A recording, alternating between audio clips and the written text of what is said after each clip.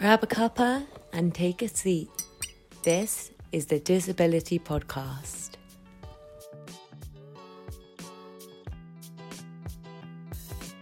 Hi, and welcome to the Disability Podcast with Zoe, Bethany, Cameron, and Steve.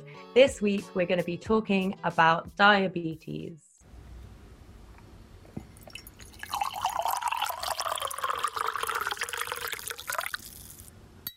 Actually, I should say before we start, and you guys might feel like this is a similar thing, but I definitely feel like even though it's your thing that you've done, sorry, I should have said from the top, I have diabetes, but I think sometimes you go from feeling like I know this thing inside out to kind of going like, it's not always on your mind, so you're not necessarily always having all the information on you. So I'm going to proceed like I know what I'm talking about. But the disclaimer is I might not always have everything absolutely correct. So folks, go and look it up. You've got the internet. Because what type do you have type 1, don't you? So I have type 1, which basically means the organ that is your pancreas, mine just does not work. To try to, as briefly and without meandering and waffling as I would normally do, your pancreas creates insulin, which breaks down sugar.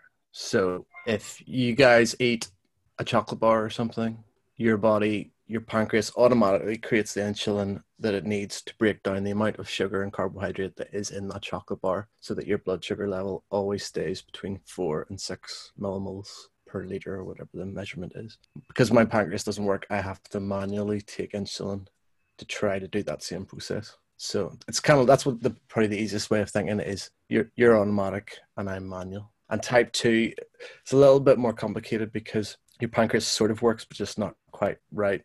And it tends to be more, type 2 is kind of normally a secondary condition. Quite often it's if people are overweight or a lot of older people actually get it. One of my grandparents got type 2 very late on as a result of, she was taking a load of different medications, but I think it was maybe a steroid or something she was taking that kind of, the side effect was she ended up being type 2 diabetic. So I'm type 1 and I have been for 24 years. Yeah, 24 years. November 1996. Well, I was just thinking it's interesting because this is something I've been talking about with epilepsy and what we talked about with dyslexia, which is like complete misunderstanding of where these things kind of come from. Because for a really long time, everyone always said to me, you get diabetes if you're overweight, pretty much. If you're like, you're of an unhealthy weight, that's how you get diabetes. And some people are kind of born with it, and there are 2 types. And that was kind of in my head, but I was always very much under the impression that it was something that you kind of got more often than it was something someone was born with. Yeah, the main thing to say about it is people have been aware of for a long time and is quite prevalent. They still don't really know everything about it. And I think that's probably one of the most frustrating things, because I feel now like when I go to clinics and things, you're still getting told the same things you were 20 years ago. And, oh, don't worry, we're just around the corner from this, and we're just around the corner from this. And it probably wasn't until very recent years where I started to actually see developments and things and treatments and stuff. But my understanding is that it's not like genetic, as in you're not born with it, but basically the theory would be that I was born being genetically predisposed to being able to develop it, and they still don't know kind of what makes it kick in, but that they think there's various things that can be triggers. And I think because of when it happened with me, they kind of thought it was probably kind of puberty and you're kind of your body's changing, so it just sort of something just went and then the pancreas stopped working. But 2 years before they diagnosed me, they actually took me in for loads of tests and scans and things because they thought I was epileptic. And there was maybe a couple of things, but one incident in particular, I woke up in the middle of the night completely like kind of having a fit and unable to kind of communicate, and my body was all rigid and everything. And it's only years later that we thought about it and realized that was probably me having my first hypo, which was actually almost 2 years before I was diagnosed. So yeah, I mean, I think there's still loads to be kind of uncovered, but that's probably one of the more frustrating things, because you sort of feel like when you know where you're at, it's a lot easier. How much do you think, like you're talking about doctors and them kind of being stilted in kind of learning more about the disease and all of that stuff, how much do you feel is what you've learned through online and through other people versus what you've been told from doctors? Do you feel like you've been more self-advocating than, being told? Yeah, I think that's a really good question. I think it's tough because actually an ex-girlfriend of mine was diabetic as well, which is a funny one now. I was thinking about that the other day, when you guys were talking about this podcast, because it's very much like not encouraged. I suppose the idea is that like if you ended up in a relationship with somebody and you were both diabetic, that means if you have children, they're probably more likely to develop it. I suppose it's like the odds are more, less, whatever. But and I probably have had, I think I've had a couple of friends over the years who were diabetic, and you guys might identify with this as well. I think you learn in different ways when you're around other people, and it's the sort of living with the condition part that you kind of get more from, because it's not some guy talking to you in a, I'm a professional medical position. It's like a real person, and they've lived it too. Everybody probably would have a similar experience. I think sometimes with medical professionals, it's been really difficult because I suppose especially in this country at times, everything feels a bit like triage. You're sort of in, and they just want to get on with the next patient. But at the same time, when I first lived in London, and in a 3-year period, I'd lived in 8 different places in London. I think there was one clinic in, I should remember the area now, East London. Was it like Newham or some Forest Gate or Forest? Anyway, I'd never been treated better by like a consultant in a diabetic clinic. It was like going for like an MOT or something. The first day I went to the clinic, I was in there for ages. She did like absolute thorough checking everything, history, physical, went over every possible thing. And every time I went back, it was the same person. And you kind of felt like, oh, this is amazing. Now I'm getting care and attention, and it's continuing on each time. So they see your development or where things are going right or going wrong. So that was a good experience. And also there's a few different courses. There's a course called, I think, Daphne, and there's another one as well, which is the name I've forgotten, which is sort of like a back to basics course. And this is what I mean, I was saying earlier about no matter how long you've lived with the condition, quite often you can just forget some of the basic stuff at times. And those courses were great because it was really like intense going back over the basics. And one of the main things in diabetes is carbohydrate counting, because really all the food you eat, that's the only thing that you have to keep a track of, because then as MAS, you're counting how many carbs and then working out how many units of insulin to take. And I suppose it is like homework. If you keep on top of it, you can have a more regular sugar level, which is the toughest part of it, because, you're always getting told by doctors, keep controlling those sugars, just keep, but somebody whose pancreas is working, your blood sugar only ever goes between like 4 and 6 on the scale, and the scale goes like this. So like my sugar can go anywhere on that, and they're wanting you to stay on this little band where everyone else is, which is kind of impossible. Even if you're really good at maths, you're kind of not ever quite on that line. So I think a bit of both. I think definitely when I was younger, I think it was frustrating talking to doctors, because you just kind of thought it was really impersonal, and what do you guys know and everything. But I think sometimes you can get lucky, and it is great, I think, talking to people who, I've had a few diabetic nurses as well over the years who are really like, they know their stuff and they're invested in it. And I was just back home in Enniskillen in Northern Ireland last month, and I have a sensor now in my arm that I scan my blood with, and I brought 2 of them with me, and they both came off my arm like within the first week. And I was like, because I hadn't brought the finger pricker blood tester with me, so I thought I was screwed. And I contacted the GP and the chemist over here and said, like, any chance you could send like a prescription over to my little hometown, and didn't hear anything back from them. And I just thought, it's a funny moment. I went, what would my mother do? And I rang up the diabetic nurse from the Enniskillen Diabetic Clinic, who I was no longer a patient of, and explained the situation. And she's like, call up the reception. I'll leave you a sensor there or whatever. And, that's the thing that makes a difference, because I think over the years, you get used to that impersonal kind of clinic triage, turf kind of thing. So yeah, I think a bit of both. I think I've probably tried to avoid the internet, going back to your original question, in terms of, I think the more I look up on the internet for anything, sometimes it can freak me out a little bit. You can kind of tend to go to a worst case scenario. But funny enough, actually, because I went for my annual eye screening last week, which again is a tricky one, because like everything else, my eyes kind of can vary in terms of damage okay, damage, okay. A bit like the blood sugar level, they fluctuate. And I got this letter the other day, results of the eye screening, which says your test results show you have diabetic maculopathy, which diabetic retinopathy is something they talk about a lot, but it's basically it's damage to the back of your eye. So it's frustrating because I'm pretty sure I've been told that on previous times, but you go and get your eyes checked, and then they'll say, "Oh, you're on the verge of damage," and then they'll say, "Well, we'll wait and see what you're like in 6 months' time." Then you go in and you go, "Oh, you're fine," and then so it sort of swings back and forth, and it's frustrating because, like a lot of medical conditions and disabilities, they love to do lots of monitoring, but there's kind of not like a go-to treatment. They'll just say, "Oh, keep an eye on your blood sugars," and it's like, well, that's what I've been doing for 24 years, you know. You got any other ideas? They can do laser treatment, I think, but it's sort of like last chance saloon then. It's one of those ones where it's frustrating. All you can do is just keep trying to get a tighter control on your blood sugar as much as you can.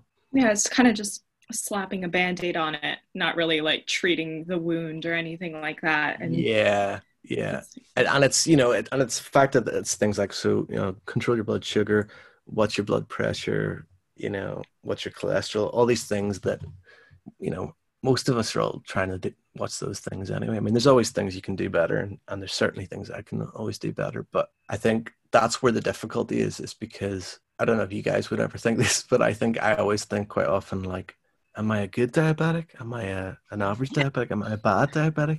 You know, I think I probably have only known a handful of diabetics really well over the years, and most of the time, if you're doing a direct comparison, this is like being back in the course. You know, they say don't compare yourself to other people. So all you can do, nothing else to compare to. So I think I've probably always thought, yeah, I think I'm doing all right. I don't think I'm doing any worse than these people. And I remember my ex-girlfriend had quite a few times where she had to end up in hospital and stuff. And I mean, I've never had that kind of thing. I've never even really properly had one time where I kind of almost blacked out entirely. I have had quite a few bad hypos, but yeah, it's a weird one as well, because generally with diabetes, if your blood sugar is verging on the low too often, and that's where you have hypos, which is where you kind of get weak and start freaking out, and if you keep going on that scale, you could end up in a diabetic coma. So that's like short-term bad. And then if your sugar is running high too much for a long period of time, that's sort of long-term bad. You can do damage to your organs, to your eyes, funny enough, your extremities, etc., etc. And so that's, again, where I find it weird, because I've had diabetic nurses tell me, "Oh, you've too many hypos, you're going low too often." I thought kind of if you had a hypo every day, that was sort of regular, that was normal. But actually they're like, no, that should not be happening at all. So then I was like, oh, right, okay, well, I was always in the mindset of keep your sugar down, don't go high. If you go high, it's terrible. So then I think I started to like relax that and try to make sure I was never having hypos. And now I'm at a position where they send me a letter saying there's damage to your eyes. So I'm going, well, that means it was too high for too long. So why didn't you just let me have the hypos? But then, you know, and I thought having hypos every day, it's just kind of about how tough you can be to handle that. Because, you know, like any other diabetics I knew would be like, oh, you don't want to have hypo, it's awful, it's horrible. I mean, it's a horrible experience, but I always kind of felt like it's like going for a run or something. You know, you go through it and then you'll feel better on the other side. But then another girl I knew who was diabetic informed me that every time you have a hypo, effectively your brain cells are busting. Which then I started to freak out, because there was a period of time where I started to notice there was like various kind of memory loss and things going on, and I was like joining these dots like a madman, thinking, wow. So yeah, I suppose that's the thing. It always comes back to that band of where your guy's blood sugar is automatically, and I'm trying to traverse this crazy tightrope, and both sides are bad. And it's really hard to stand on this little thin tightrope in the middle. I was just going to say, I know you did the thing for uni about your experience of having a hypo and bringing that all together. Do you want to maybe just like explain to people listening how it feels when you have a hypo? Yeah, that's a good question as well, because again, like all of it, it's like a scale. So when your blood sugar would start to go low, so let's say my blood sugar starts to go below 4, because your guy's blood sugar generally won't ever go lower than that. It's like an automatic thing. So if it would start to go lower than 4, and I'm actually maybe I'm feeling it a wee bit now. I'll check mine and see. you'd sort of feel a bit weak in your legs and your hands might get a bit shaky. And that's just, I mean, most people can relate to that because it's sort of, if you hadn't eaten in a long time, you'd feel pretty flaky anyway. And that's actually 12.5, which is starting to ascend. And it basically, the way it works is it's like your body is telling you, right, there's something up with your sugar, deal with it. So as you don't deal with it, these sort of symptoms or effects or whatever they jump up stages or whatever. So if I took sugar then in 15 minutes time, I'd be grand, I'd be back to normal again. If I didn't, then you'd probably get like maybe sweat on the back of your neck, rolling down the back of your neck. Your tongue sort of starts to get a bit tingly.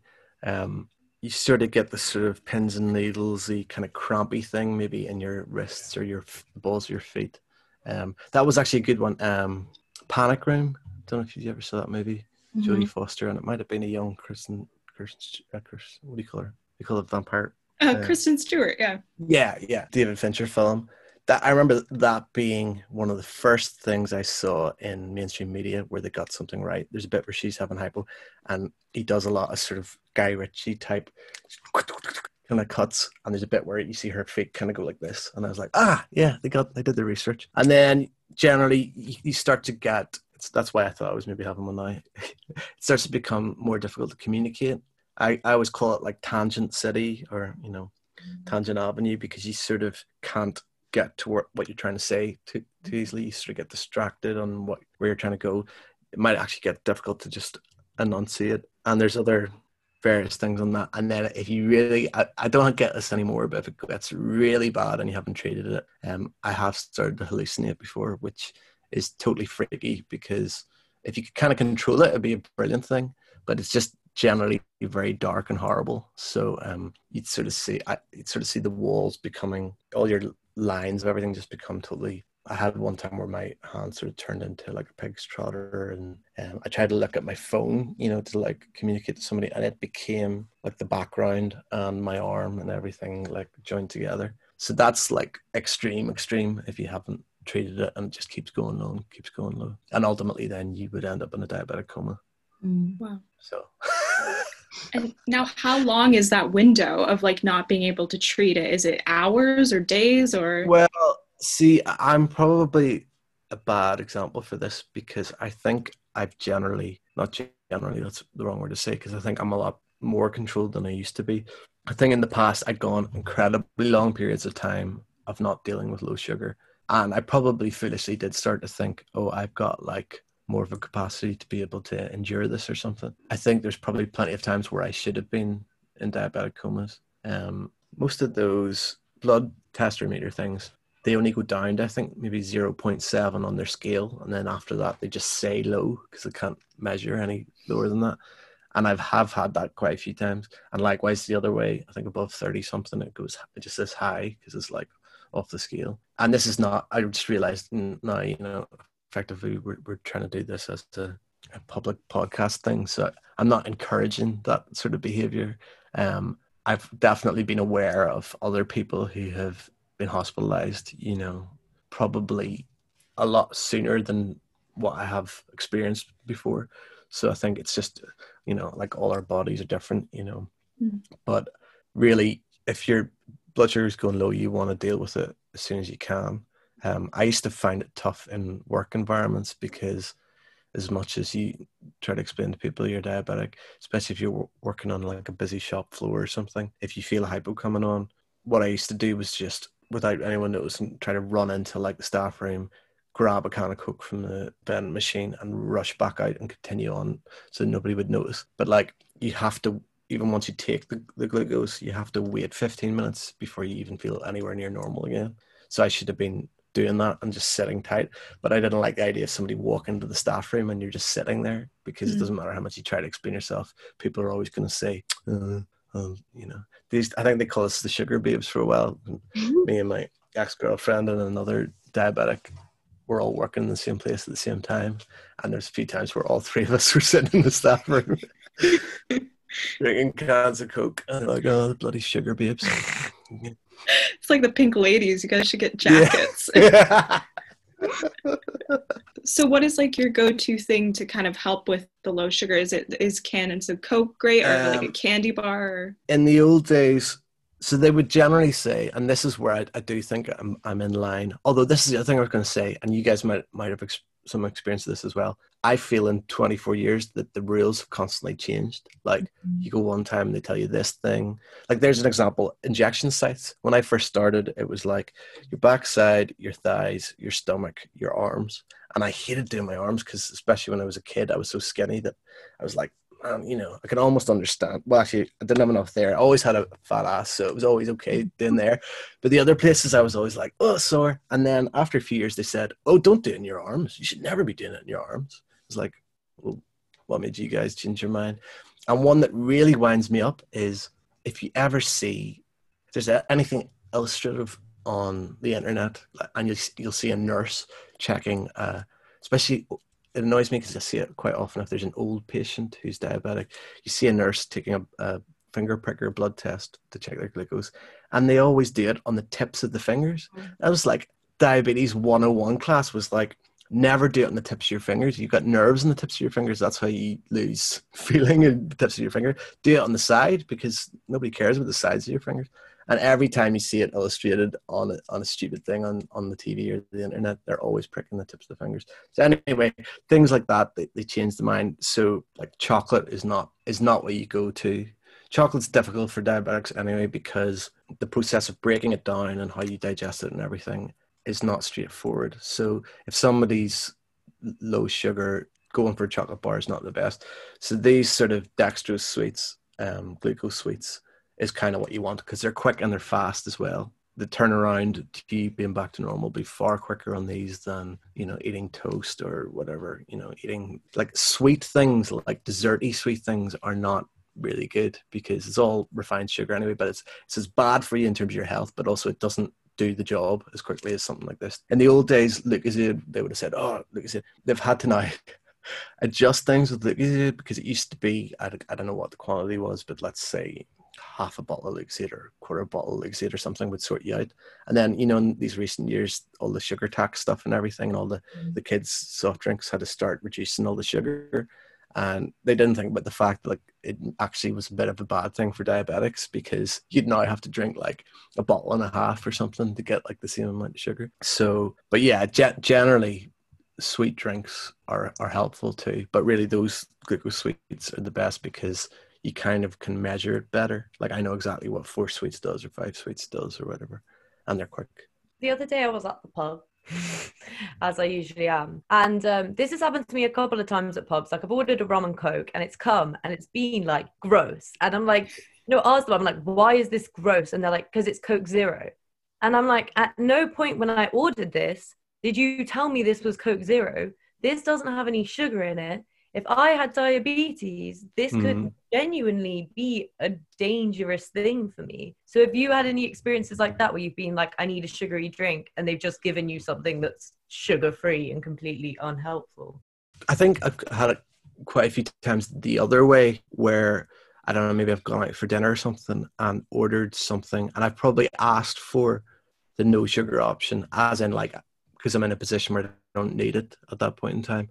And then you get served like the regular whatever. You guys probably appreciate this as well. It's a bit like we've talked quite a lot before about, you know, maybe being vegan or vegetarian or whatever. It's the having to explain yourself, but it's the frustrating part. So even if you go to somebody, is this regular sugar? I need the diet one or whatever.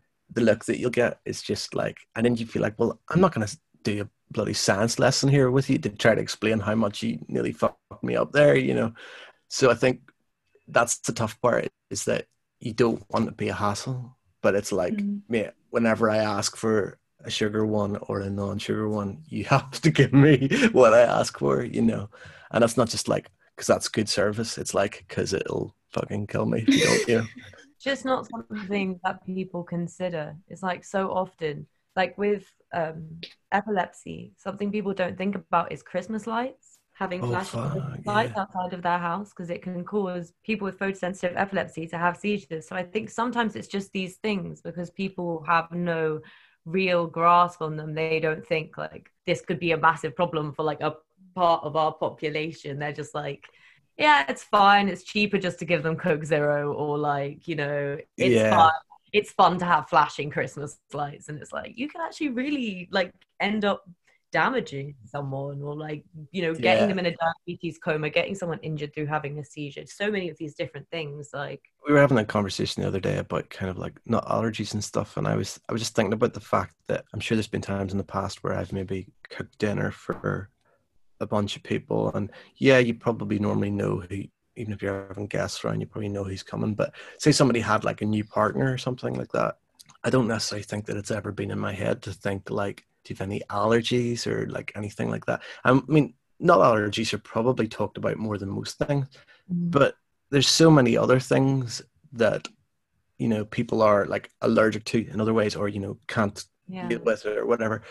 And we probably should get to a point where people can have as much of an awareness about everything, rather than just the ones that are most common or most Yeah. talked about. Also, I think the whole food allergy push that they have now, because every restaurant you go to, they have to ask you. It came from that really horrific situation in which that woman Yeah, bought a Pret sandwich and it didn't say, and it killed her. yeah, And so it's like, do we have to wait until somebody dies through this yeah. to start like paying Yeah. any kind of attention to it? Well, isn't that kind of that's like a good reflection on the nature of the world in general. It kind of feels like it does take for people to die, for people to kind of go, oh, hold on, is there a thing here that we have to maybe think about and deal with? But yeah, I think that's something that I feel like I want to be more aware of, and this is why I was excited when I heard that you guys were doing this, because it's things like that, like Christmas lights. What I've thought about that. And most of these things, when they're alien to you, they sound a little bit silly, even though like they're certainly not. But I remembered hearing something, about clapping. That some people can trigger things that they really can't, deal with. And the first time I was hearing about people, applauding somebody by like clicking their fingers or something instead, I kind of thought, that seems odd to me, but that's just because I've been conditioned that this is normal. Why is this normal?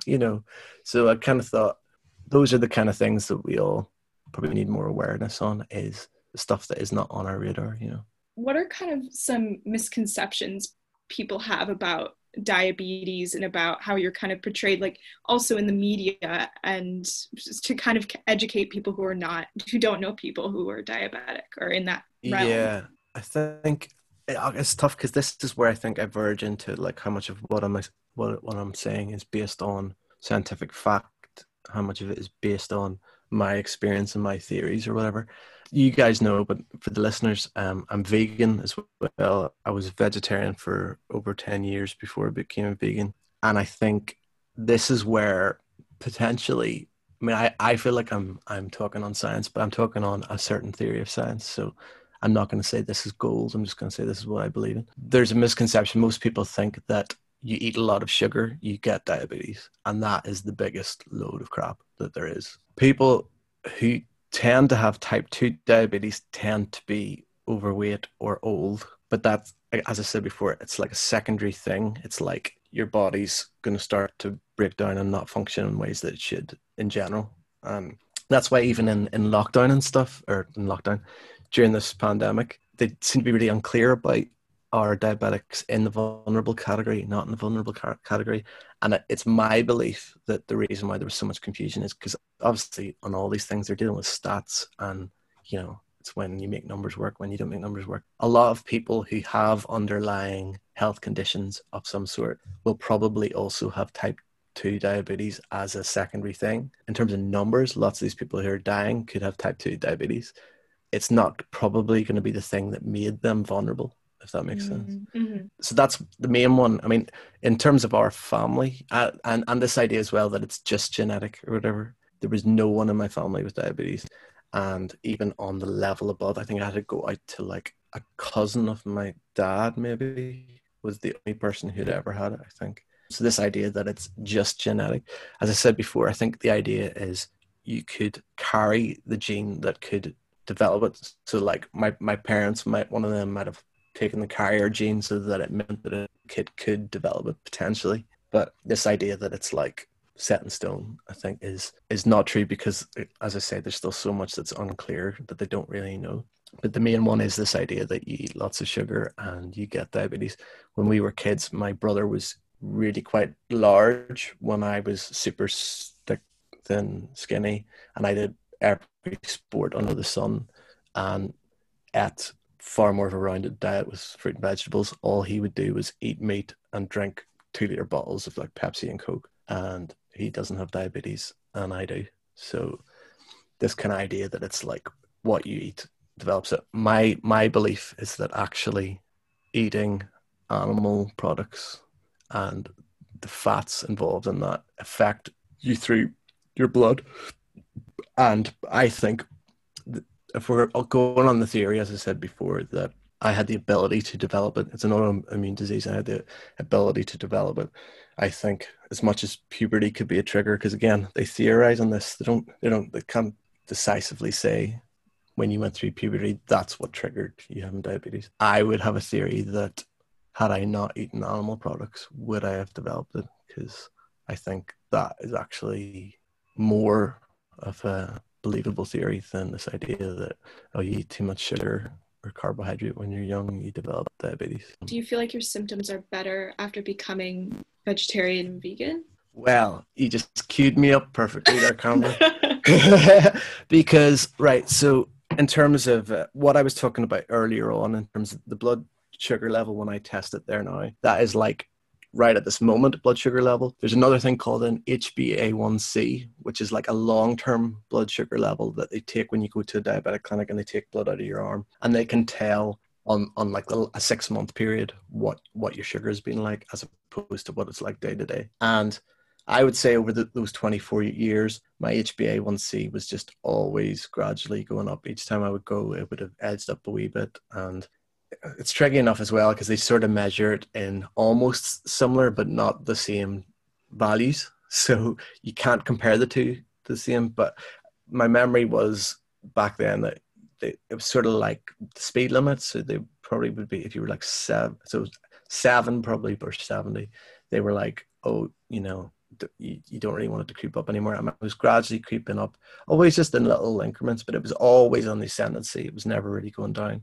And it was getting to the point where they're probably going to start to go, hey man, this is, something we're going to have to do something about. And then I went home 3 years ago, became vegan and started eating an exclusively vegan diet. And the next time I went to the diabetic clinic and they took that HbA1c, they were like, what are you doing? And I was like, what do you mean? And they're like, your HbA1c is like, is it 48 or 52 or something? And they were like, you're almost at the point of going low that we would start to get worried. They were like, we've never ever seen this before. The only time I've ever gone into a diabetic clinic and I was like in and out, because they were just like high-fiving and everything. They were like, just keep doing what you're doing, So if ever I needed proof that a vegan diet is a better idea, there's somebody with a long-term health condition that has always been gradually getting worse. And in the period of time that I was home and all I was doing was eating a vegan diet, my HbA1c completely transformed. Big up plant food. Yeah. Do you eat a lot of carbs as well? Because that kind of has glucose and sugars, or is it more kind of vegetables and stuff? No. I eat pretty much everything just except animals. I definitely still eat too much carbohydrate, and lockdown especially, I've overdone it on carbs. It would be great to kind of reduce them. The other thing about it is, see, if I eat like a carb-free, say I go down for lunchtime and all I have is like a really nice big salad, I don't have to do any injection. There's no carbs involved, you don't have to inject. So, that should really be more of an incentive to try to like get off carbs as much as possible. I mean, I've watched quite a few programs on various diets against each other. Yeah. There was one I saw where it's like potentially the oldest guy in the world being interviewed, and as always, his thing was quite a lot of moderation. He didn't actually eat any red meat. I think he said he had fish once or twice a year or something. But it was generally a bit of this, a bit of that, a lot of exercise. And I think probably the idea of cutting out, in terms of carbs, proteins, fats, whatever, cutting out something completely could be a bit dangerous. But if I could reduce my carbs down to as little as possible, there's definitely, in terms of the vegan thing, there's an idea of eating whole foods actually can adjust I think both metabolism, but in terms of diabetes, I think it can adjust how your long-term sugar level can be. And it's something that I haven't really, all these things, it's like what I was saying about checking your blood being like your ma's homework. Eating like a really good diet is also like, it's hard work, you know. You have to put the time in. And a lot of us have busy schedules, and it's not always the easiest thing to do, to kind of go and buy the foods that are the best and cook or deal with the foods as best as you can. But I think cutting out carbs for me is always going to be a good thing, because I'm not doing enough exercise. Is it harder to keep track of it when you're doing something like drinking alcohol? Because that has sugar in it, but it's such varying amounts per drink. So if you're having something like a spiced rum, it's obviously much more sugary than having some vodka or something like that. So is it harder to keep track on when you're on a night out? Well, yeah, I think the answer to that is, the reason why it's difficult is because it's not exact science, but as you say, a lot of times, a lot of what you might be drinking in terms of beers, so if you're drinking beers, there's carbohydrate in that, right? So you're going to have to account for that as if you were eating, you know, say you're eating a burger or something. I have to count how much carbs is in that. The process of your body breaking down the alcohol brings your sugar down. So you've got one thing going up, one thing going down, but it's not like they cancel each other out. You know, they're working at different rates. So really the best thing to do is to keep testing. And actually, I showed it earlier, but in the last sort of 3 years, I got this little blood tester with a sensor on my arm, which is, I said earlier to you guys that I feel like for years they've been telling me, oh, you know, we're just around the corner from this development and that development. Now, in fairness, when I started in 1996, I used a real syringe and a vial of insulin, and you had to actually draw it out and everything. Then they started using these insulin pens, which it didn't make a difference because the needle's a lot shorter than what they used to be in the syringe. The syringe was like quite big. But when they started, they were pens that you inserted cartridges of insulin in. So you were getting new cartridges each time, but you kept the pen. Now these are like disposable pens, so they're like use once and throw away. So I mean, that's a development, but you know, didn't really make that much difference. I suppose the size of the needle did make a bit of a difference, but this made more of a difference because you didn't have to prick your fingers anymore to check your blood glucose. And also it's so easy when it's on your arm. And I remember actually the first time I was out and I got this, and I met up with some mates that I hadn't seen in a while, and we were out, and they used to call this Bjorn Borg because it was attached to my arm, you know, and I was probably wearing the old headband in those days. So anyway, it was a revelation because my mate Jude especially would always be on at me. Have you checked Bjorn? Have you checked Bjorn? When we would be out. And in the old days, because I would kick up such a fuss and be like, oh, I don't want to get all this out and check my fingers and everything. And actually, I kept it in a pocket so he knew where it was. So it meant like anybody could take it out and scan me and you'd know immediately what your blood sugar was. But back to the alcohol, there is, again, like eating food, there's a mass to it. I think in terms of beer, the idea would be for every 2 pints. The first pint doesn't count, so you don't count it in your numbers. From then on, every 2 pints of beer, I need to inject 1 unit of insulin. And it's funny that you mentioned that because I really have not been good at doing that lately. So there you go. There's a prime example of something that you learn something and then you just get used to not doing it and you forget about it.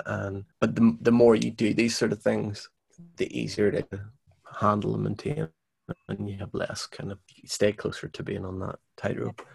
It was funny, the example you said was like, you know, like a spirit and a drink or whatever. When I was younger, I would generally, again, this was like crazy thinking, but I thought if I don't have a mixer, then I don't have any sugar involved. And obviously, like when I'm saying pure alcohol, I mean like a spirit doesn't have carbohydrate in it, so you don't have to think about that in terms of your mass. But if you spend all night drinking straight spirits, you're going to have trouble, you know. So again, I think it's like, it's probably a better idea to drink beer in terms of compared to drinking a bottle of vodka over the course of a night. But if you drink beer all night, then you have to think about the carbohydrate as well. So it's, yeah, like all of it, it's a bit messy. It's not as neat as you'd like it to be, you know. Maybe they should bring out like diabetic beer. Yeah.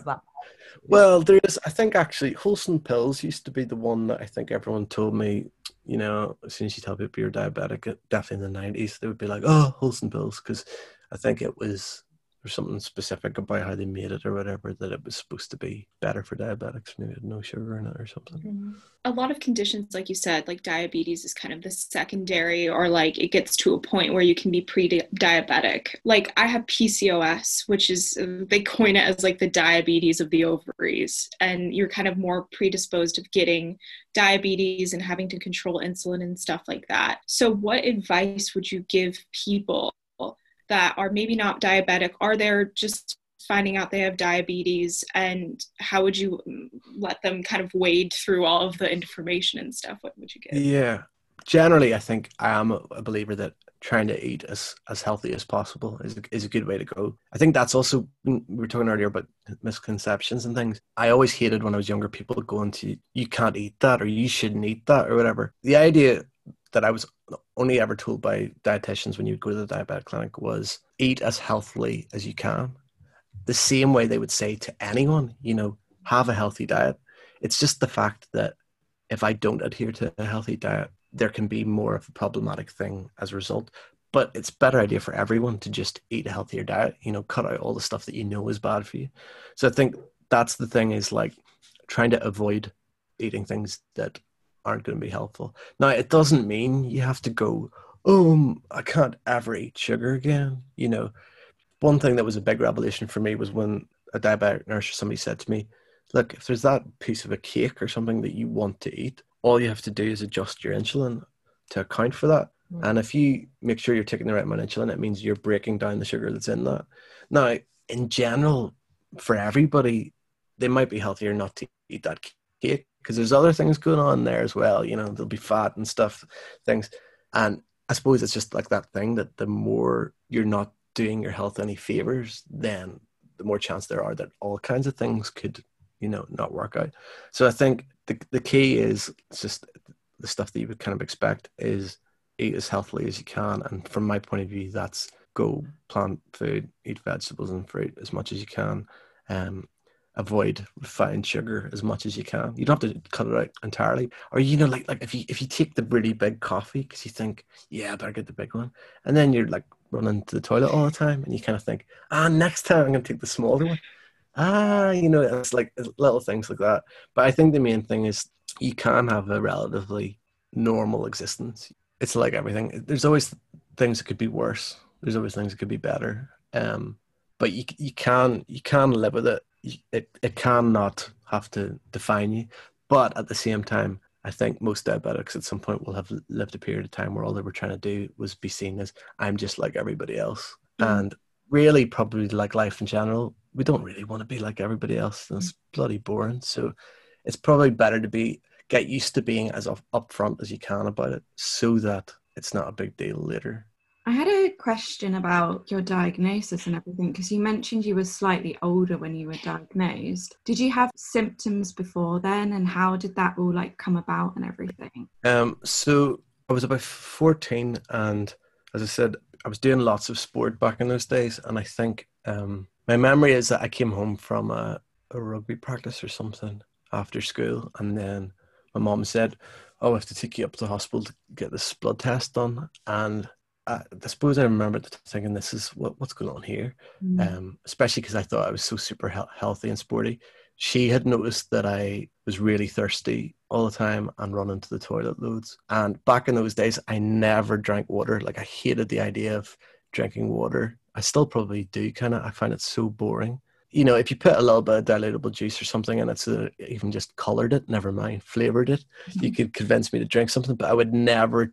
Someone would go, are you thirsty? Do you want a glass of water? And I'd go like, no, it's boring. It feels like I'm drowning whenever I'm drinking it. And I was like drinking water, like, you know, like there was none left. So I was drinking jugs and jugs of water. So she'd noticed this, and then she noticed that I was running to the loo as well. So those are like prime kind of symptoms. So she took me up to get this blood test done, and then they were like, yeah, your sugar's a bit on the high side. Now, going back to what I'd said earlier about the fact that 2 years before that was when they thought I had epilepsy, and done all the scans for that, it kind of also shows you that probably doing a lot of exercise and sport and generally eating a pretty rounded diet, you know, you still will probably have to take insulin. But over the years, there's been plenty of sciencey people who have had the idea that you can control things with diet if you want to. and using other things like echinacea and other stuff. I think the fact that I was probably so sporty then meant that even though my sugar was on the higher side, it wasn't like huge, which it means actually probably my mom had done a really good job of kind of getting it right there, because most people when they're first diagnosed and taken into hospital, their sugar's like through the roof high, and they're kind of like, you know, in danger of ketoacidosis and all this kind of stuff.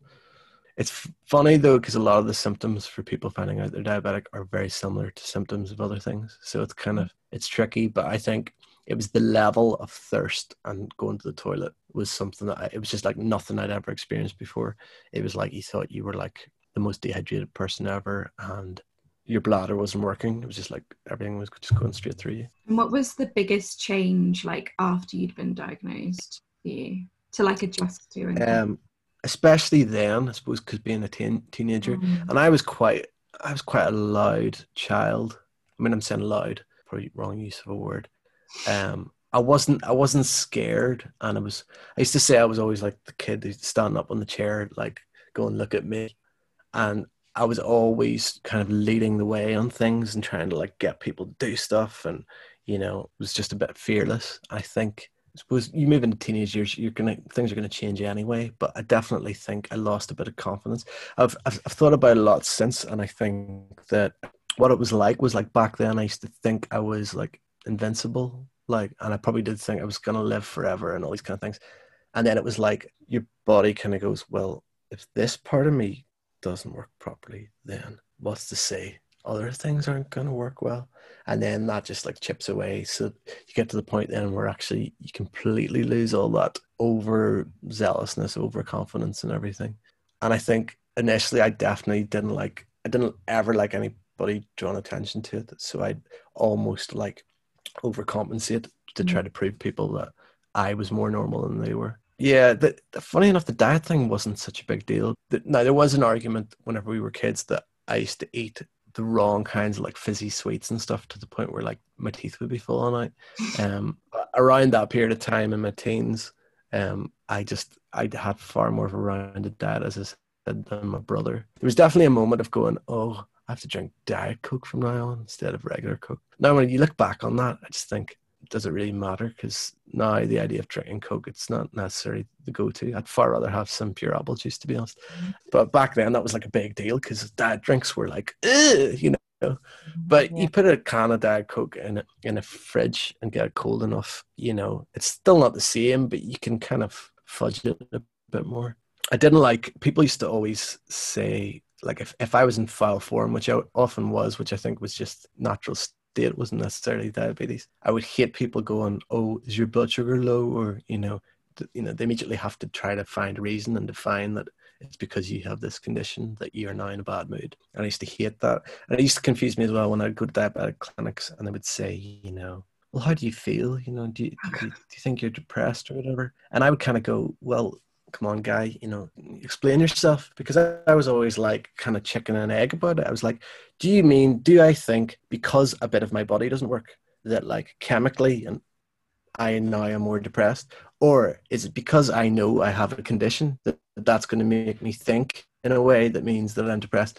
And they'd always just go like, and then like move on to the next question. I was like, no, you have to explain the thing to me, you know, because I always thought, would I have probably been quite a miserable git regardless, or was it from that moment on? You know?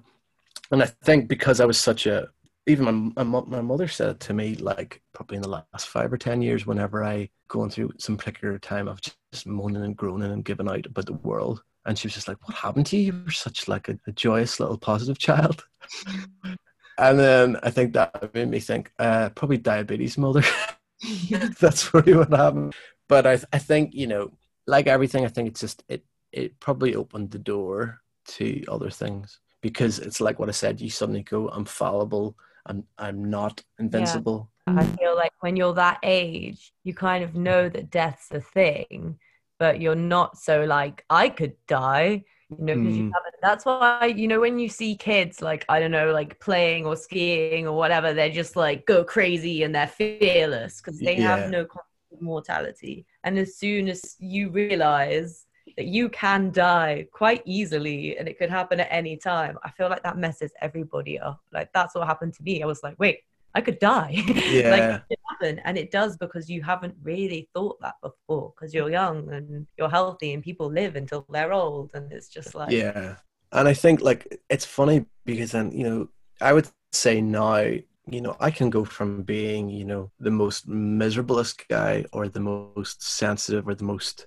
scared to at sometimes being the most exuberant and the most energetic and forceful on things. I think I swing kind of to extremes, and I've definitely been guilty of being the most reckless in the room as well. And there's part of me that kind of goes, is that due to like my mental state, and at times me thinking, oh well, who cares anyway? That, you know, that's what I think about all the time, is like how much do these things define who we are, because I think we spend so much time not wanting them to be. But maybe they define us in good ways, maybe they define us in bad ways at different times. Because I think because I was such a little sort of like the kid always putting his hand up, being that kid when I was young, I almost wonder, regardless if there'd been any diabetes, would I still have been the guy 20, 30 years later always trying to prove something or be the first and all this? Or is it because of what happened then I'm always overcompensating? So I think I'm always questioning that, you know. And also the thing is, like, other people, you said something that was really like struck a nerve with me when you were saying, you know, are you acting this way because of your diabetes or because of this condition? And I feel like that's a scapegoat for a lot of people, and a lot of people to justify other people's emotions. Because I get that. It's like, oh, are you acting hormonal because of your PCOS? And I'm like, probably, but I'm also upset. Like, it's not, I don't feel like they should both be so isolated. And I think, yeah, like when you talk about internally, yeah, would I be a different person if I didn't have this condition? But would I find something else to kind of put in place of that? Or would other people come to me and put myself in that place for me, if that makes sense? Yeah, completely. So it sucks. It's kind of a rock and a hard place, trying to define yourself and not define yourself through your condition, because it's so easy, because there's Facebook forums, there's Reddit forums about, you know, having this community, and it's like, it's great to have a community for that, but is there a time when it becomes so ingrained in your personality, it's not a personality trait, you know? I've definitely been finding that recently, because I've started this YouTube channel about epilepsy. I joined loads of epilepsy groups on Facebook, and then I literally had to unfollow them because every time I opened it, all I was seeing was epilepsy, epilepsy, epilepsy. And it was just like constantly like, don't forget, don't forget you have epilepsy. And it was just too much. Sometimes I think this like constant reminder, or someone just like, you know, one of your friends would be like, have you remembered to take your pills? And I'm like, maybe I haven't remembered to take my pills, but can you just leave me alone and stop thinking about my epilepsy all the time? But also thanks for reminding me. But like, I feel like constantly being reminded is sometimes just exhausting. Yeah, I think that is the difficult part, but it links into kind of what I'm like with most things. I am definitely inherently kind of lazy, or I'm definitely inherently reluctant. So say it's even if we're talking about some issue that I'm interested in, if people are sending me, oh, you should listen to this or whatever, I'm just so bad at that because I immediately go, oh. But when I think about, like, my mom used to buy these diabetic magazines that came out every month. She'd always sign up and get the subscription, even though I would, like, it would arrive and I'd throw it in the bin and throw a big tantrum and go, screw that. Like, she kept buying them even after I'd left home and everything because, you know, she thought it was worth doing. And my sister will often send me, like, a podcast quite into health stuff, and she'll send me ones if there was like somebody had like a specialist on talking about something. And I have tried to listen to some of those, but I think it's like what you were saying there, that you just kind of sometimes just want to go, I don't want. And I remember one of our neighbors, a friend of mine, his younger brother, I think, developed diabetes. I remember his mum was really active at doing like local sponsored walks and things, and being very much involved in the diabetic societies and stuff. And I always shied away from, I'd really like try to hide from being asked to get involved in anything. And that was just, I think I could compare that to something else though. It wouldn't have to be diabetes. I think that just became my way of dealing with things, was, no, I don't want to do that, or throw that away or whatever. Now when I look back on it, I think I probably wish I'd done more of that. because I think it wasn't till way later that I would have gone on one of these back to basic courses, which you do with other diabetics. And then there is something in that of like meeting other people and it being more normalized, that it can be helpful. And then you feel like, okay, I can get some from this. And I think if I went back to my younger self, I would have said, see one of those sponsored walks or one of those magazines or whatever, just give it a go. Yeah, it probably doesn't help whenever you completely cut yourself off, which I definitely did for long periods of time. But then, like we were saying before, I feel like that just ties into general teenage, rebellion, not wanting to be what other people want you to be or whatever. I don't know if you've experienced this with talking to other people about it, but the one thing I found really, really useful is talking to people who've had similar like experience with other kind of like side effects, let's say, that aren't written down as the side effects of your disorder. So like talking to people who are like, yeah, I had really bad anger problems afterwards as well, or like, I had all this stuff happen to me, my memory isn't very good. Because I've never been to see a doctor and they've been like, this affects your memory, but then you're like, oh wait, because the dyslexia, like we talked about before, also affects your memory. But then it's being like, there are these reasons and other people are experiencing this, and it's not just me, and it is because of this, and I can see that now, which I think is like really nice and really helpful. So no, that's actually really interesting you said that, because memory was the thing. Like I touched on it earlier, but it was only when I lived with a girl in East London who was also diabetic, and I think her studies aligned with the fact that she was looking into things that meant she was probably going to go on to do some deep research in diabetic stuff, and she was diabetic. But it was she who explained to me, she was like, you know what happens when you have a hypo? And I was like, yeah, my sugar goes low, whatever. And she's like, no, but like there are blood vessels in your brain that are popping, and effectively then they're being destroyed each time. And that was around the period of time that I'd noticed that my memory was definitely starting to, it was like short-term memory was just starting to be more. And I mean, you kind of go, well, you're older now, Stephen, so maybe this is just something that's happening. But it was the way in which it was happening. I just kind of felt like, surely there must be some reason for this. And that was probably a period of time where I was maybe a bit more careless with how I was looking after myself. It probably would have been just after the period of time of having lots of these big hallucinations, which were extreme hypos. So I eventually got to a point where I did one of those back to basics courses, and they had like this specialist consultant in to do a talk. And she was like the number one in the world, like diabetes expert. So when it came to the end, I don't got any questions. I was like elbowing people out of the way. I was like, I am asking this, there you go. That was some diabetic brain popping there. I've lost my words. Oracle was the word I was looking for. And I was like, right, definitively give me an answer. Can diabetes affect your memory? And she didn't give me a direct answer, but she said she did all the explaining of the science of, well, it does this and it does this and it does this. So, ultimately, yes, it could affect your memory. And I was kind of like, well, there we go. That's not something that's ever been mentioned to me before. I was just sitting there thinking, oh, here we are, onset early dementia, But yeah. Don't worry, I think everyone here has memory various things, so it's okay. I can never remember what I have to say. That's why I always end up interrupting people, because I feel like I have to get it out before it leaves my brain. Just like quickly gonna say it, we can come back to it later. I did decide to look up, because I told you guys about my letter that says there are signs that I have diabetic maculopathy. So I just thought I'd look up, what is diabetic maculopathy? The macula is the part of the eye that helps to provide us with our central vision. Diabetic maculopathy is when the macula sustains some form of damage. One such case of macular damage is from diabetic macular edema, whereby blood vessels near to the macula leak fluid or protein onto the macula. Oh, leaky fluid, leaky proteins. If the leakages cause the retina to be hardened and, I don't know how you say that word, exudates, deposits of fat from the blood become significantly large and close to the fovea, then the condition is termed as clinically significant macular edema, which haven't been told I have that yet. And the symptoms are blurring of one's central vision. It may be noticed by trouble when reading. Have I had trouble? maybe. Recognizing faces in the center of your vision. I don't think, maybe I have experience. I probably would just think I have to put my glasses on. And how is it treated? Mild macular edema may resolve itself without treatment. Now, there you go. That's basically people having a disability. That is it all in a nutshell, really. May resolve itself without treatment. Brilliant.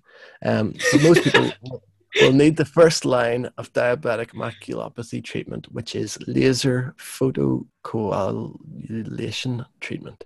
Other treatments include having injections of what are called anti-VEGF drugs, antivascular endothelia, I should have thought about this, growth factor, such as, anyway, that's some drugs that they can inject into your eyeballs.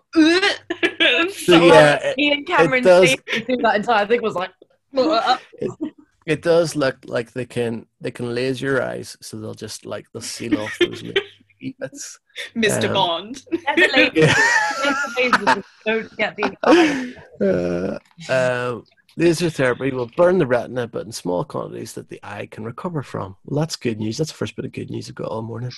Laser surgery can be painful and may make your vision worse initially. After the first few weeks, if the treatment has been successful, you should notice an improvement in your vision. But then, as I said before, you get your eyes checked every year. And I would say over the course of the last 5 years, I've probably had my eyes scanned. They say they're fine. You go the next time. Oh, it looks like there's a bit of damage. We better send you to Mirfields Eye Hospital. Go to Mirfields. Oh, no, it looks like your eyes are all right now. Send you back to the other guys. And it kind of goes back and forth. Because the other thing is when they check your eyes, this is what they told me. It's a bit like the long-term blood out of your arm. They're looking at what your diabetes was like 6 months ago. So the scan this time round, they said, right, there's signs of damage. So let's see, what was 6 months ago? So it was like a couple of months into the old pandemic. Probably wasn't looking after myself, if I'm completely honest. Probably have been looking after myself better in the last month, potentially. If I get an appointment with Mirfields Eye Hospital in 4 months' time, I could totally imagine I'd go in and they say, oh, actually, it doesn't look as bad. It's never really clear cut. But it's almost amazing how much they can find with just testing out your eyes, like how many diseases and disabilities and things like that. Like my mom, we found out that she had a brain tumor because there was swelling in her eyes, and so they like one of her like cornea nerves were swelling, and they're like, okay, let's do further tests with MRIs and stuff like that. But it's amazing. It's one of those things where people kind of overlook doing eye, tests, and super important to take care of it. Well, that's the thing as well. I should have said before that with diabetics, the thing that is most talked about is losing your eyesight or having your feet cut off, because it's like your extremities effectively, it's everywhere really where blood vessels matter. And if you don't control your blood sugar levels, you can develop blockages in your blood vessels. So your eyes are the first thing to go with that because they're all about the blood vessels, and your extremities, so your feet, can be the thing to go. And they always tell you to check your feet, check your sensitivity, because the idea is that you'll lose sensitivity first in your feet, and then you'll go and you'll stand on something and not realize that you've just stood on some glass or whatever, cut your foot will get infected, and then it'll have to be cut off. That's the things that you have to most worry about. So, and I think that's what's been frustrating me a wee bit lately, is that over the last 8 or 10 months that tinnitus has got really bad in my ears again. And I think I was always prepared for losing my eyesight, but I kind of thought as long as I've got my ears, it's all right. So then I'm starting to go to a bit of a bugger. Like working in audio, you're like, I don't really need the eyes.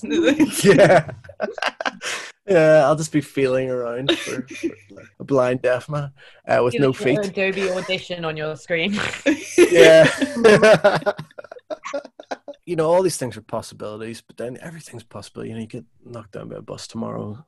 I've kind of always I used to say it just to kind of get a reaction, but I definitely grew up realizing that, life expectancy should probably be a bit less. But again, it's like everything. It's like, you have that healthy diet, you look after yourself. It doesn't have to be this is your ceiling or whatever. But it's a bit like everything. If you adopt the exercise regime of an Olympic rower, you probably keep on going. But it's like, are you prepared to put in that training? Probably not in my case. But maybe I'll get somewhere along the line, maybe like an amateur rower who, does it occasionally.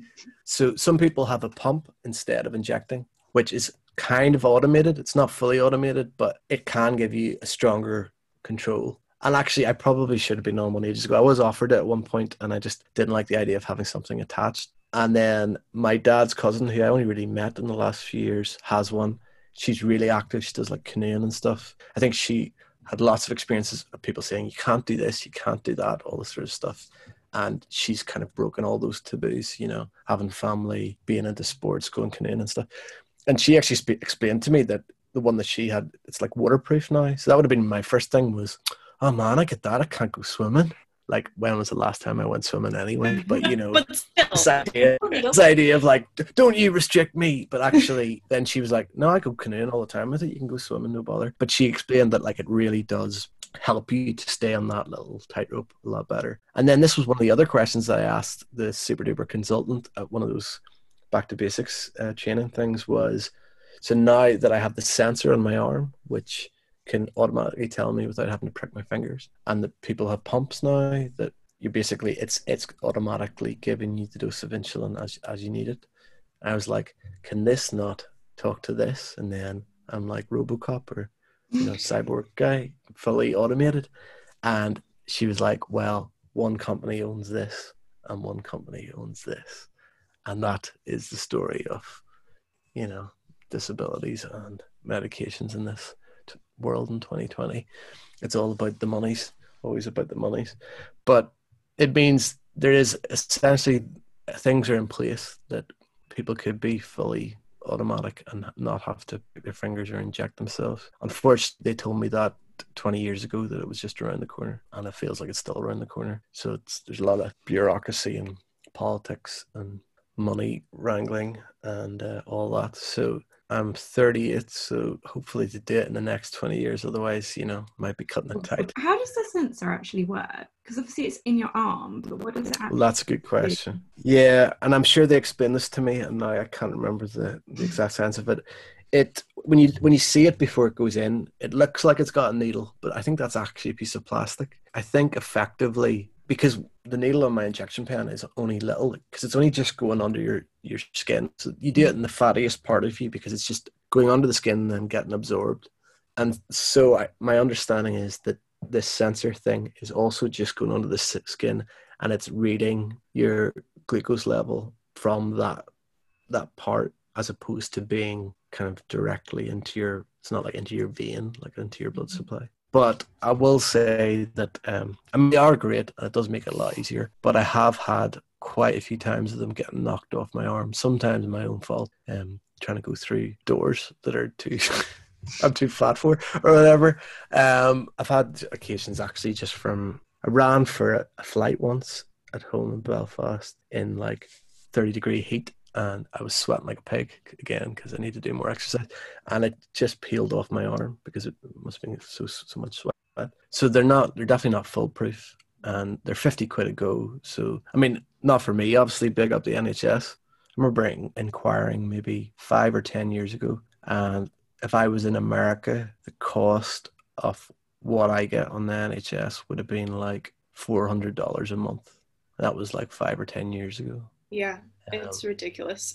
So, I mean, like, really, without trying to be more dramatic than it really is a life or death sentence, you know, for people if they can't afford it, you know, where there's, you know, poverty, there's, what can you do, you know? And I think I should have the NHS tattoos all over my body, you know. If I was currently living in a country where I had to pay for any of my medication, I would just quite simply be fucked, you know. I'd be dead within a month probably. The only thing now I think about getting older and maybe finally growing up is me finally kind of appreciating things that I took for granted before, and that's definitely a huge one, you know. Even I'll tell you one thing, you know, I didn't realise until I'd moved to London that England, Scotland, Wales, Northern Ireland have their own rules within that on things. Yeah. Like in Northern Ireland, and I presume in Scotland as well, you get free prescription for anything. So like you need an antibiotic, you need, I don't know, pain meds, whatever it is, it's free there. The first time I was over here and I went to get a prescription for something, and they were like, do you pay? And I was like, did I say, oh no, I'm diabetic, I have an exemption. No, but then it was just for something regular. And they were like, looking for money. And I was like, what are you talking about? It's free. They're like, no, not here. And then, so that made me then kind of go, that's mad that you have to pay for that. And then you go, no, but Steve, think about all the places elsewhere in the world where you have to pay for all your diabetic crap as well. And look at the price of it. And then it's like, holy God, it literally is a death sentence elsewhere. And I used to say to everyone, again, this is where your mind goes. You know, we're living in times where a lot of time it feels like it's getting more towards sci-fi things that we've seen, you know, and proper apocalypse and stuff. When I was younger, I actually used to kind of thrive on the idea that if you were in like a war-torn place or an apocalyptic place where everything's going to shit, that life would have more value. So people like me that probably spend too much time sitting around being miserable when really you're doing nothing, you're just getting miserable because you're doing nothing, that all of a sudden life would have more value if you're, you know, say you're having to run away from zombies or you're having to do something, all of a sudden it adds value to the life, even though the life is like in the middle of a war or in the middle of whatever.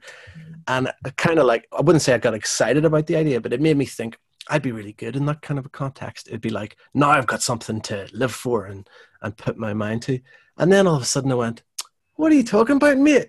You'd be dead within a few weeks because you wouldn't have any insulin.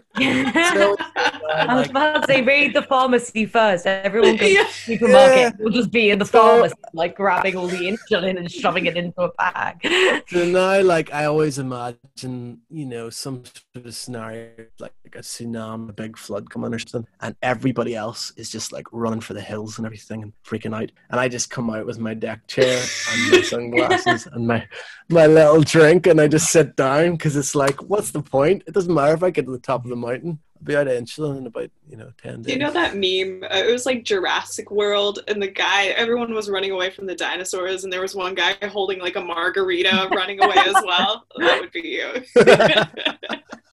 Can you have both type 1 and type 2 diabetes at the same time? No, because it's just about how much your pancreas is working. So mine just is completely. If you have type 1, it's not at all. Right. Yeah.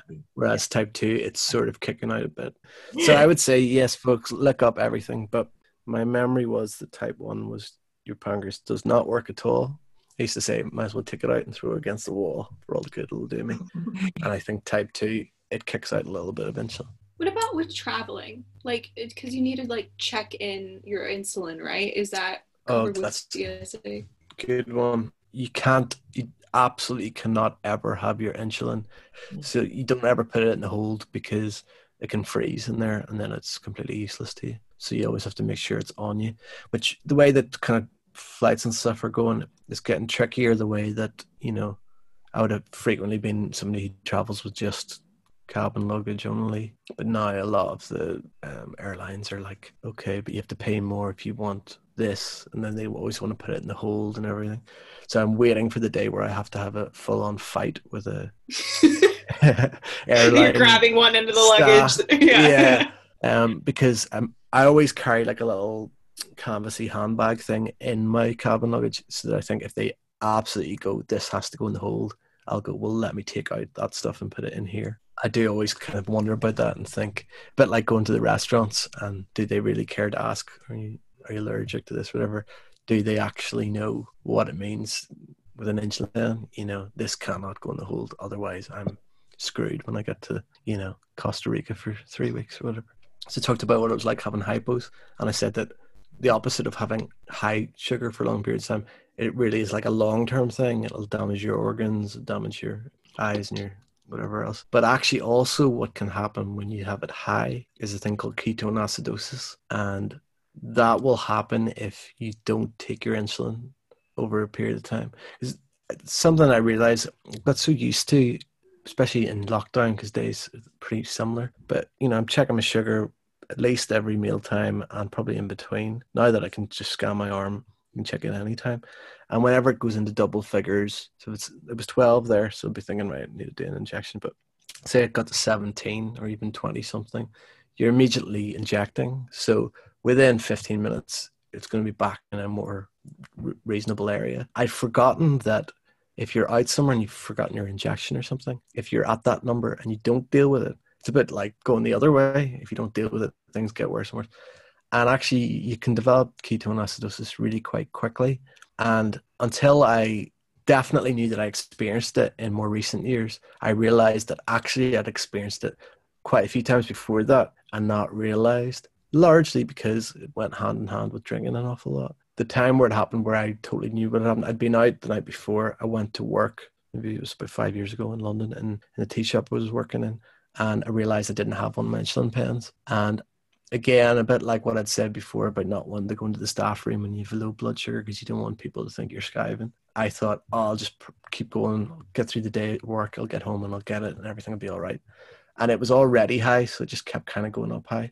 And I just started to feel rotten. It was like, like literally feeling like, but I was thinking at the time I was just hungover and it was a result of drinking too much the night before. But it got to the point when we were closing up a tea shop. The girl who was closing the tea shop with me said, look, just lie down there. I'll do the clear up, because she could see like I was pale as a ghost. I was just feeling awful and totally felt like I was going to throw up every 5 seconds. And I just thought, you drank too much. This is what happens when you drink too much. And managed to get on the bus home. And on the bus, I was like, I'm just going to be sick everywhere. As soon as I got off the bus, I just like, what do you call it? Like The Exorcist, like projectile vomit. Yeah. I was crawling along the floor because I just felt so rotten. And then after that, I learned what ketone acidosis was. And that's exactly what it is. It's like your body's being poisoned and it's literally going, get this out of here as quickly as you can. Highs and lows, both bad, because you don't want that as much as you don't want to have a hypo. You get used to going a bit high and you'll feel, it's weird because people always say, what's it like being low? What's it like being high? Low is like flaky, fainty, weak and shaky. And high is like lethargic, almost a bit like post-Christmas dinner, like, and you feel kind of dizzy and thirsty probably as well. And just kind of rotten, just like you have to be diluted. That's what you kind of feel like. It's like you can almost feel like there's too much sugar in there. And if you inject, within 15 minutes, you can be feeling back normal again. But if you don't, it just sort of keeps heightening and getting worse to the point where you just feel that you're going to throw up, because it's like your body's just going, get this poison out of me. Hypos and ketone acidosis are not really nice. Not at all. No, it doesn't sound great. So on that bright note, famous diabetics. Halle Berry is a diabetic. Really? And yeah, so there's a prime example of you can be fully fit and healthy and well looking. Because I remember when I was younger, there was a thing when we were talking earlier about like the time I was in the Sugar Babes. They referred to everybody being very pale, and I was like, that's not like a thing. That's just because we're pasty pale people. But yeah, I remember going through this period of time where I thought that if you were diabetic, you had to look ill. And then I was kind of like, oh, hold on, look at Halle Berry. I don't think she looks ill. Steve Redgrave, the Olympic rower, although he developed it later, but still at the same time, he won more golds after. So you can have a healthy body and be diabetic. I did actually notice a guy playing rugby for Wales maybe a year or two ago, and I saw the sensor on his arm, and I was like, oh, that's mad. More to me, it was mad that he was playing with the sensor in his arm, because I was like, I knocked them off my body for fun. How's he going to play rugby and keep it on? But that was pretty cool as well.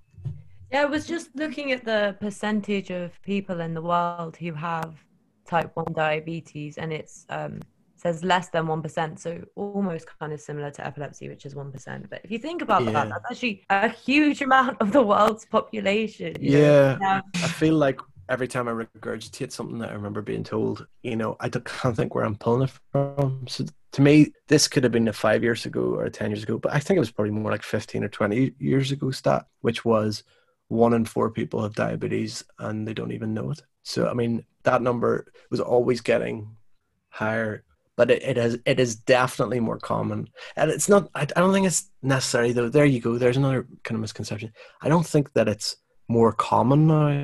I think it's just that it's being diagnosed more now. Yeah. Like that was something that some wise person said to me recently. Do you realize that in the last 50 years, plenty of people who died, whose deaths weren't explained, they could have been diabetic and nobody knew? I have heard it called an epidemic or whatever, but I think it definitely has the potential to be severe, because whilst you can live with it, like what we were saying before, most people who especially have type 2, it'll be a secondary condition to something else they have. So maybe this is a good way to round it up. I was thinking, in terms of like, well, what does diabetes mean for the rest of my life and everything? Maybe the silver lining will be that finally when it gets to that point where I have to have my foot cut off, then my disability will be less invisible. So I'll get the job because I'll be in a wheelchair. Your feet cut off, then you'll be fine. Oh my god. Oh. Might be Maybe a wee bit dark, so we live a dark end. Gotta find that silver lining. Always look on the bright side. Less money on socks. Yeah. Well, that's funny because I threw out one sock the other day because it had a hole in it. So I should keep those single socks. And when I go blind, I'm going to get eyeballs tattooed onto my eyelids. Or the cool eye patch. Like in, what's it called? Pan's Labyrinth, when he's walking around like that. Yeah. That would look cool. I just wear a VR headset all the time. Yeah. Felt like I'm an avatar. Just a gamer. Yeah. He's not blind. He just loves. He's living in the real world. Yeah. Shall we wrap this up? It's been fun though. Thank you guys for letting me get involved. It's really interesting. That's all for today. Thanks so much for listening to the Disability Podcast with Bethany, Cameron, Zoe, and Steve. Yay. See you next time. Or maybe not, if your vision isn't that good. Hear you next time. This is the Disability Podcast.